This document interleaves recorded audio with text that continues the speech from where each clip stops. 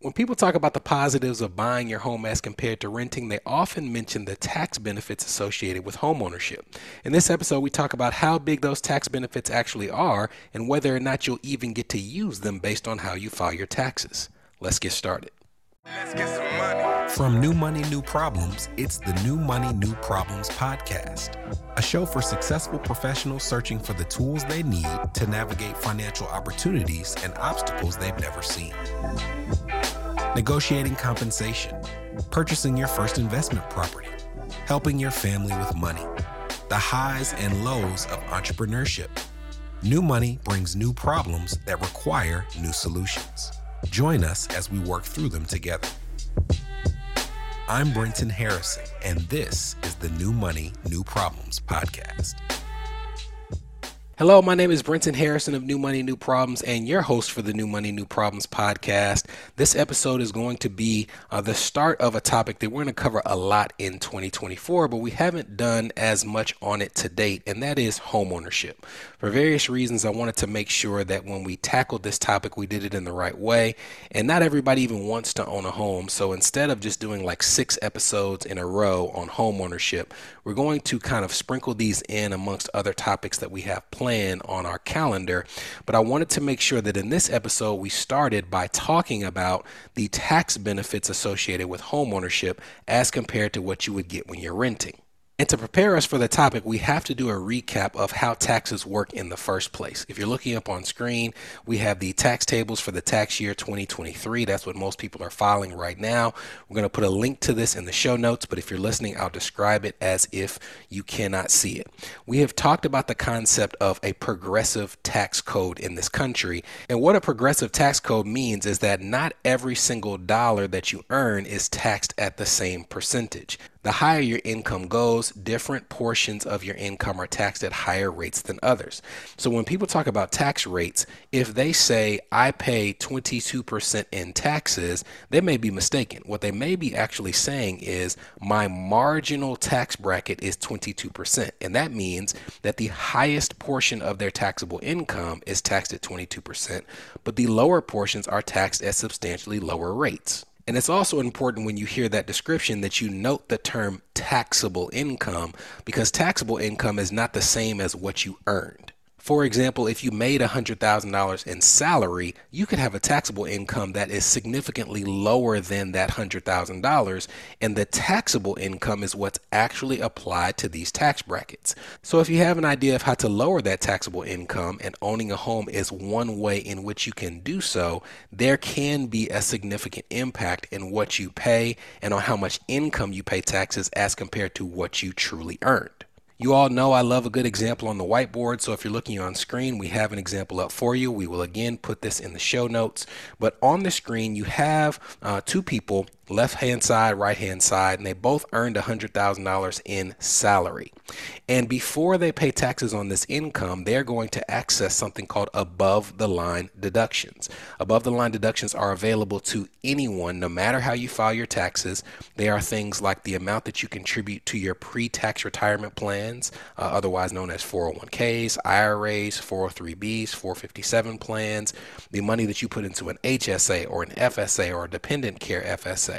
If you're an entrepreneur, half of your employment taxes go to lower your total income as an above the line deduction as well. There's all these different mechanisms that you can use regardless of how you file that are called above the line deductions, and they help lower that total income down to a number called adjusted gross income. On your screen on both the left hand and right hand side, these people earned $100,000 each, and they each had $10,000 of above the line deductions, which brings down their taxable income to $90,000. And at this point, we have found a term called adjusted gross income. We don't have to get into too much of it today, but you know from past episodes, adjusted gross income is a big deal in terms of determining many of the other things for which you're eligible in terms of deductions and credits as a taxpayer. But we've used those above the line deductions no matter how we filed, and now we have the opportunity to lower our taxable income even further. And we do that by deciding how we want to file our taxes between one of 2 options. The first option is that we can take what's called the standard deduction. And the second option is, instead of taking the standard deduction, we can total up all of our expenses and we can choose to itemize them on our tax return. So let's start with standard deduction. What is it? Well, let's cover it. The standard deduction is an amount of money that you can deduct from your adjusted gross income to find your taxable income, which again is the number that will actually be applied to the federal tax brackets. In 2023, if you are a single individual, the standard deduction is $13,850. If you file your taxes married filing jointly, it is double that, $27,700. If you're married but file separately, your deduction is the same as that of a single person. And there's actually an increase in the standard deduction for those who are 65 or older or those who are blind. If you are both, you actually get to double up on that addition to your standard deduction. So going back to our example, we have our single taxpayers who at this point both have an adjusted gross income of $90,000. We're going to now assume that the person on the left takes the standard deduction and lowers that adjusted gross income by $13,850. They have now reached a taxable income of $76,150, which is the amount that will be applied against the tax brackets. But on the right-hand side, we're going to assume that our other taxpayer is interested in totaling up their own expenses and itemizing them on their tax return. And this is the first point in the tax planning process where the potential benefits of owning a home first start to show themselves. After the break, we'll show you how and whether or not those benefits are enough to sway this potential homeowner. This is the New Money, New Problems podcast. A show for successful professionals searching for the tools they need to navigate financial opportunities and obstacles they've never seen. We'll be right back. Are you wondering what new money problems you might be overlooking in your financial life? If so, we've got great news. We've crafted the New Money, New Problems Gap Finder to identify potential weaknesses in your finances in areas ranging from budgeting, investments, insurance, and even the threat your extended family's finances could pose to your household. Please head to newmoneynewproblems.com/gapfinder to complete it today. Again, that's newmoneynewproblems.com/gapfinder to take the assessment.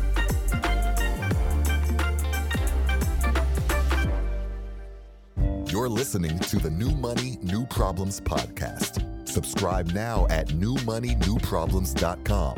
Welcome back.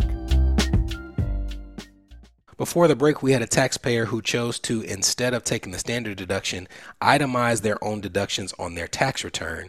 And any of the deductions that they use to lower that adjusted gross income are called below the line deductions. They can only be claimed if the person chooses to itemize. They cannot itemize as well as take the standard deduction.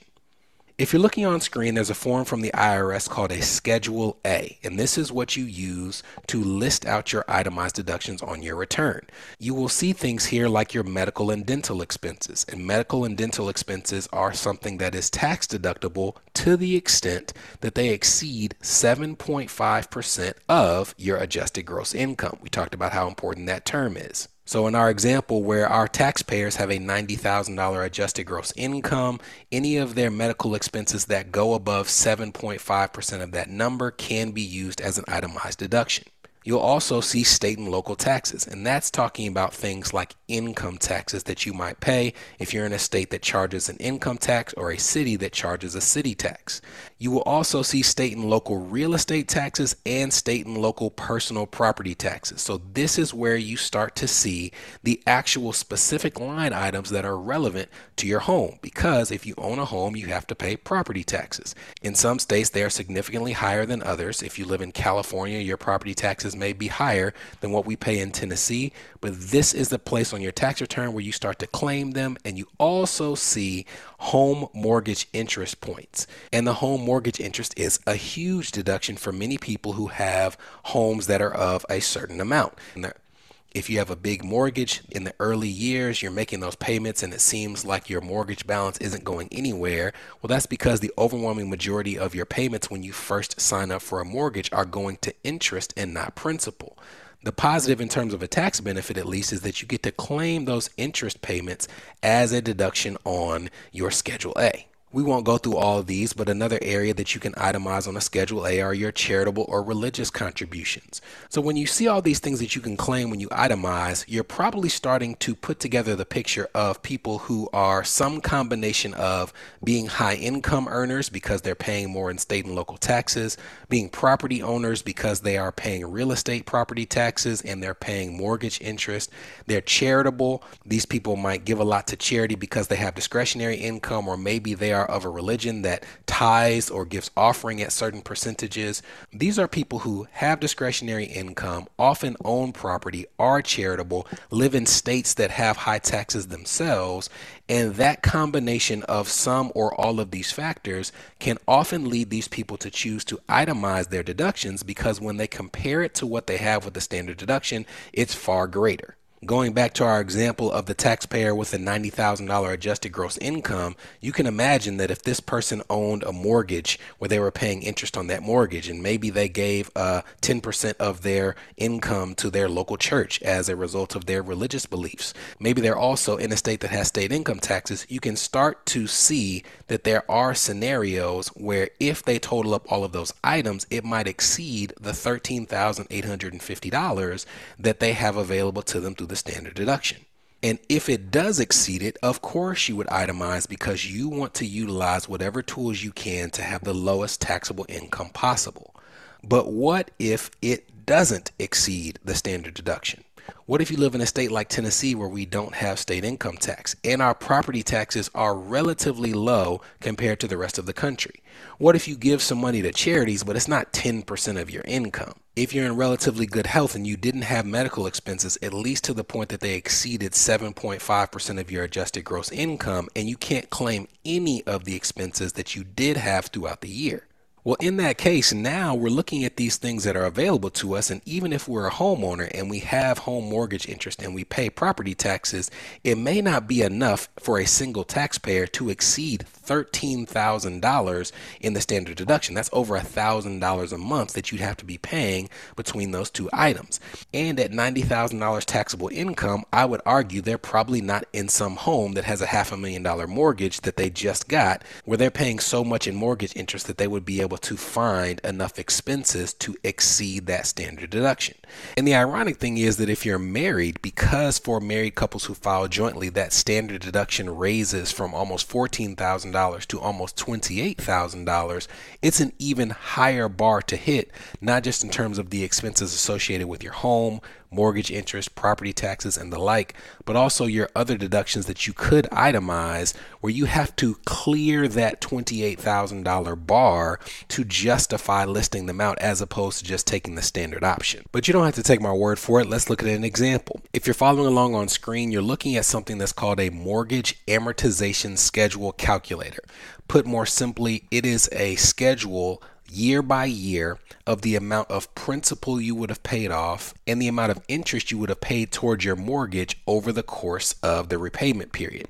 In our example, we have a couple who has a $350,000 mortgage that they take out for 30 years at 6.5% interest, and we can actually look year by year and see how much they've paid in principal and interest. For example, if they started this mortgage in February of 2024, then over the course of the next 12 months, they would have paid down just $3,200 in principal from that original $350,000, and they would have paid $18,880 of interest in the first year.